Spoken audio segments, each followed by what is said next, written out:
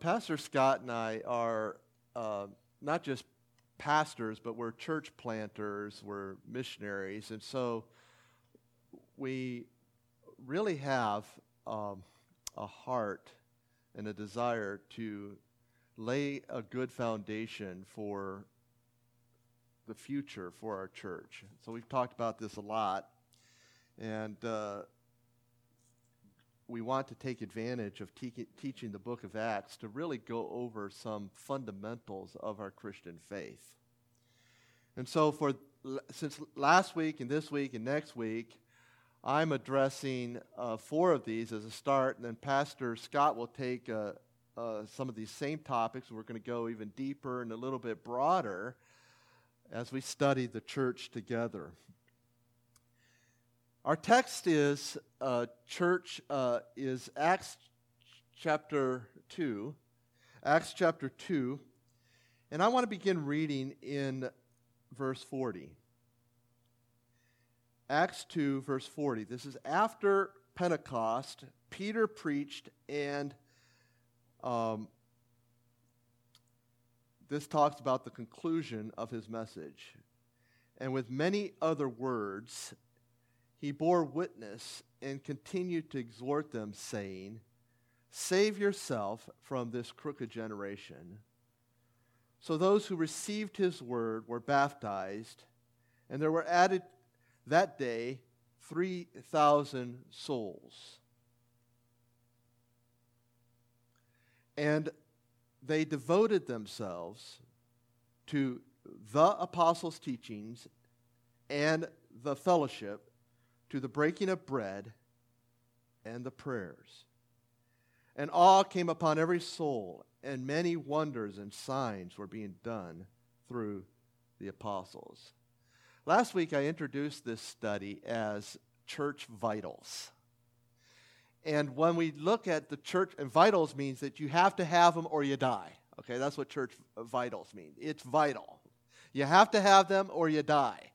And when we look at the church vitals, we see 4 of them represented here and highlighted by the word, the definite article, the apostles' teaching, the fellowship, the breaking of bread, and the prayers. I likened them last week to recognizing vital signs in the human body. These vital signs are very important. They're the first things they check. Every time you go to the doctor, if you go to the emergency room, or if the emergency personnel find you on the side of the road, they're going to check these things: your heart rate, your body temperature, your respiratory rate, blood pressure. They're going to just be monitoring those all along to know how you are doing, because they're representative of what's going on in your body, good or bad. Similarly, we have activities of the body that are fundamental. And if we want to take care of ourselves, we monitor these activities: eating, sleeping, moving, and thinking, because our brain is connected to our body. So we can use these vital signs that the Lord has given us to check our own health and find out if our church is doing well. Vital signs, I think, is a good metaphor, because the Bible says that the church is a body. In fact, it says it's the body of Christ. It says it in several ways like this. Jesus Christ is the head of the body, and just so we know what the body is, Paul defines it. It is the church. In 1 Corinthians 12, for in one Spirit, that's the Holy Spirit, we were baptized into one body. And then Ephesians chapter 4, there is one body and one Spirit. So this is a common metaphor that is used for the church. When the 3,000 people, when they believed the message that Peter had given to them, the scriptures say they were added. Well, how were they added? And to what were they added? What was the group that they now belonged to? They were added to the body of Christ. And consequently, they devoted themselves to these four vitals.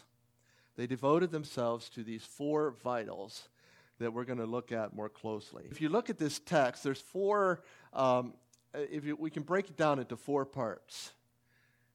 First of all, with many words, and as pastors, we love that phrase, with many words, okay? With many words, Peter bore witness, and he continued to exhort them, saying, save yourselves from this crooked generation. That's the first part. Now, that phrase, save yourself from this crooked generation, is a summary of all the words that Peter said. So it's not like he said that 1,000 times, save yourself from this crooked generation. It's a summarization of his whole message. It could actually be a summary of the message that he preached that we have recorded in Acts chapter 2. He's telling all these people, you need to save yourselves from this crooked. And the word crooked is the idea of unjust, unfair, dishonest, a place that's dangerous for a person of integrity or a person with innocence. This is a generation that's a dangerous place. It's filled with liars. You need to save yourselves from that generation. Not only repent of being like that, but you need a place of safety from that. So that's the first part. And the second part is they received his word. The word received is not used many times in the New Testament, but it's actually translated in other places in the New Testament as welcomed it. They welcomed the word of God. They heard Peter's message and they welcomed it and said, we're going to take it in. This is a good word. We're going to take it in. And when they welcomed it, the visible sign of them welcoming the word of God was that they got baptized. Now, I circled the word words and word because in the first occurrence, it's plural. Peter used many, many, many words. And in the second occurrence, it's singular because it's speaking about his message. Okay? And his message was, save yourself from this dishonest, this crooked generation that you're a part of and that you need to repent of. Now, we are people that are very vulnerable, and we've experienced the hostility of the world around us. We've experienced people lying about us. We've experienced broken relationships.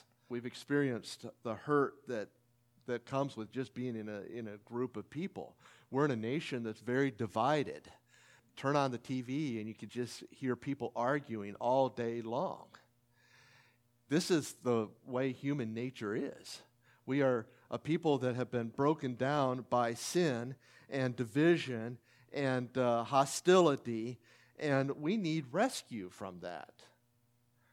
There was a movie that was put out by Disney a long time ago. I think it was in the 90s, and it flopped. But the song, one of the songs in the movie did not flop. It ended up winning Grammy Awards. It's called The Prayer. Celine Dion sings it.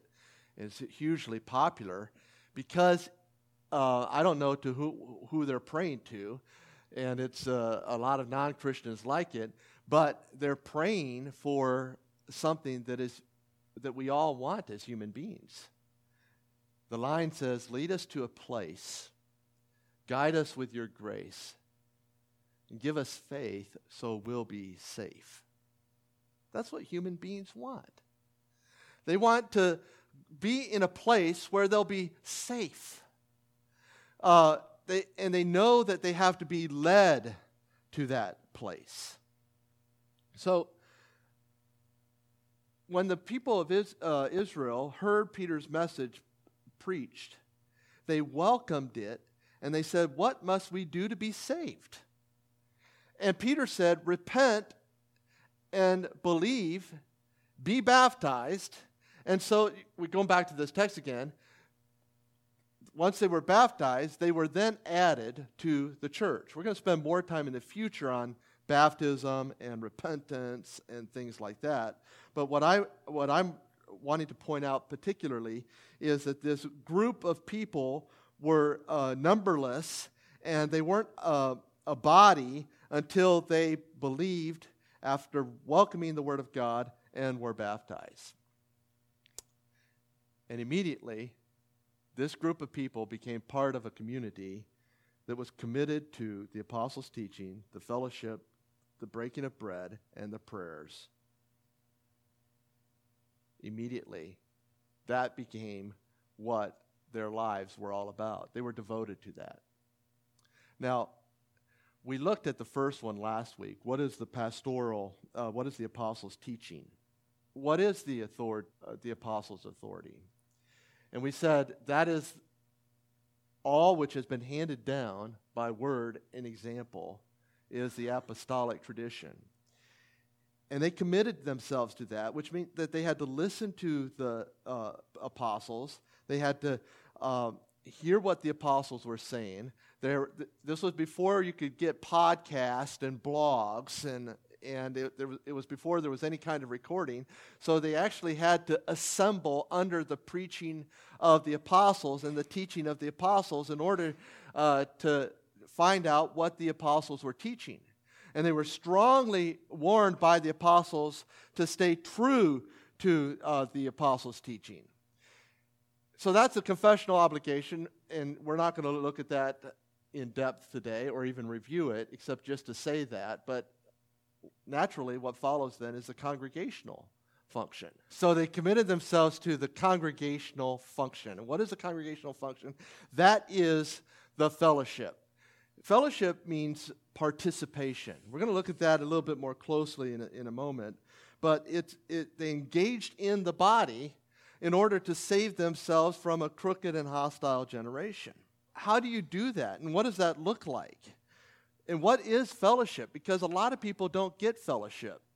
Because we are social animals. We need, even if we're an introvert, we have to be with people. Even if, we might think, well, I could just live my whole life without people. That's not true. We need to be around people. We need to socialize. And because socializing is such an important part of our life, we sometimes call that fellowship. And a lot of people, even unbelievers, use the word fellowship. Man, we had great fellowship together. And you might hear it used for a PhD program. I got a fellowship at Stanford, which means that you get paid to be in this exclusive study. So the word is very common, but that's not what we're talking about here in the New Testament. It's different. As a human being, I need to socialize because I'm a social animal, just by virtue of being a human being. But as a Christian human being, I need fellowship. More specifically, I need the fellowship that is being talked about right here. And what is the fellowship that the Bible talks about? The word is used, first of all, here in Acts chapter 2, but it's used about 20 times in the New Testament, and it is really clear that it is an exclusive group. It's not a word that can be used just by anybody. So the first thing we need to know about this word is that it is exclusive. Some people are in it, and some people are not in it.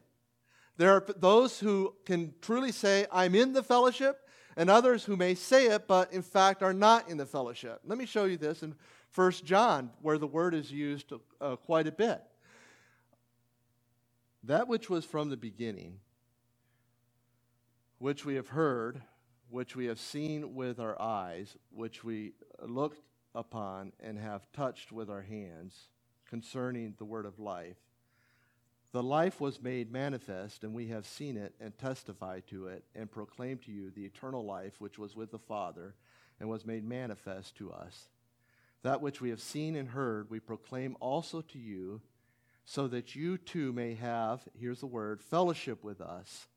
And indeed, our fellowship is with the Father and with His Son, Jesus Christ. And we are writing these things so that our joy may be complete. So the fellowship is with God the Father And the apostles, on their apostolic authority, that's who the we are, they're saying, we are writing these things. And John could be talking not just about himself, but also all the apostles. We're writing these things so that you can have fellowship. Now look what follows immediately after saying, now that you can have fellowship. Verse 5, this is the message we have heard from him and proclaimed to you, that God is light, and in him is no darkness at all. What is that? That is a statement of radical antithesis. You can't have light and darkness together. And this radical antithesis is something that is not very popular in our day. We live in a day where people like synthesis, where they want to put everything together, or they want to mingle everything, where everything is inclusive. But here you have radical opposites. They do not fit together at all. Light does not mingle with darkness, and darkness does not mingle with light. So John says, if we have fellowship with him, verse 6, while we walk in darkness, we lie and do not practice the truth. But if we walk in the light, as he is in the light, we have fellowship with one another, and the blood of Jesus, his Son, cleanses us from all sin. If we say we have no sin, we deceive ourselves, and the truth is not in us. The words around fellowship are light and darkness. Paul uses these words, 2 Corinthians, when he says that what fellowship has light with darkness? What fellowship does Belial have with Christ? How can you have a participation of these together? You can't have them. They don't mingle. They don't work together at all. So there's a principle of exclusivity. You're either in or you're out. And not only is there a principle of exclusivity, but there is, remarkably, a principle of inclusiveness. Look at Acts chapter 2 again, and you'll see an interesting phrase, or an interesting word, I should say, that really stuck out to me. Because a lot of times when the New Testament talks about crowds, it talks about men, it numbers men. For example, in John chapter 6, it said 5,000 men were fed. But in this case, notice verse 41. So those who received his word were baptized, and there were added that day about 3,000 souls. That's a word of inclusivity. In other words, as Galatians says, there is no male or female. There's no Greek nor Jew. There's no slave nor free. But all souls are invited to be a part of this fellowship. Anybody can be a part of this fellowship if they come to God through Christ Jesus. The third principle is not only exclusivity and inclusivity, but it's organic. They devoted themselves, is in the idea of a present continual tense, to the apostles' teaching and to the fellowship. And that fellowship is with a living head. Jesus is the head of the body. And fourthly, this fellowship is eternal. In Ephesians chapter 3, we have Paul referencing the eternality of this fellowship.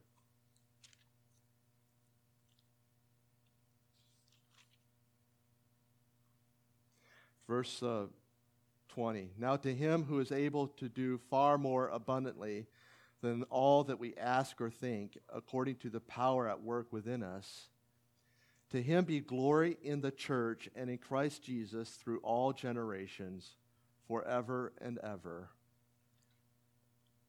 Amen. So let me rehash those four characteristics of the fellowship. Number one, it is exclusive. It is only in and through Jesus Christ that you are in the fellowship. This is very, very important.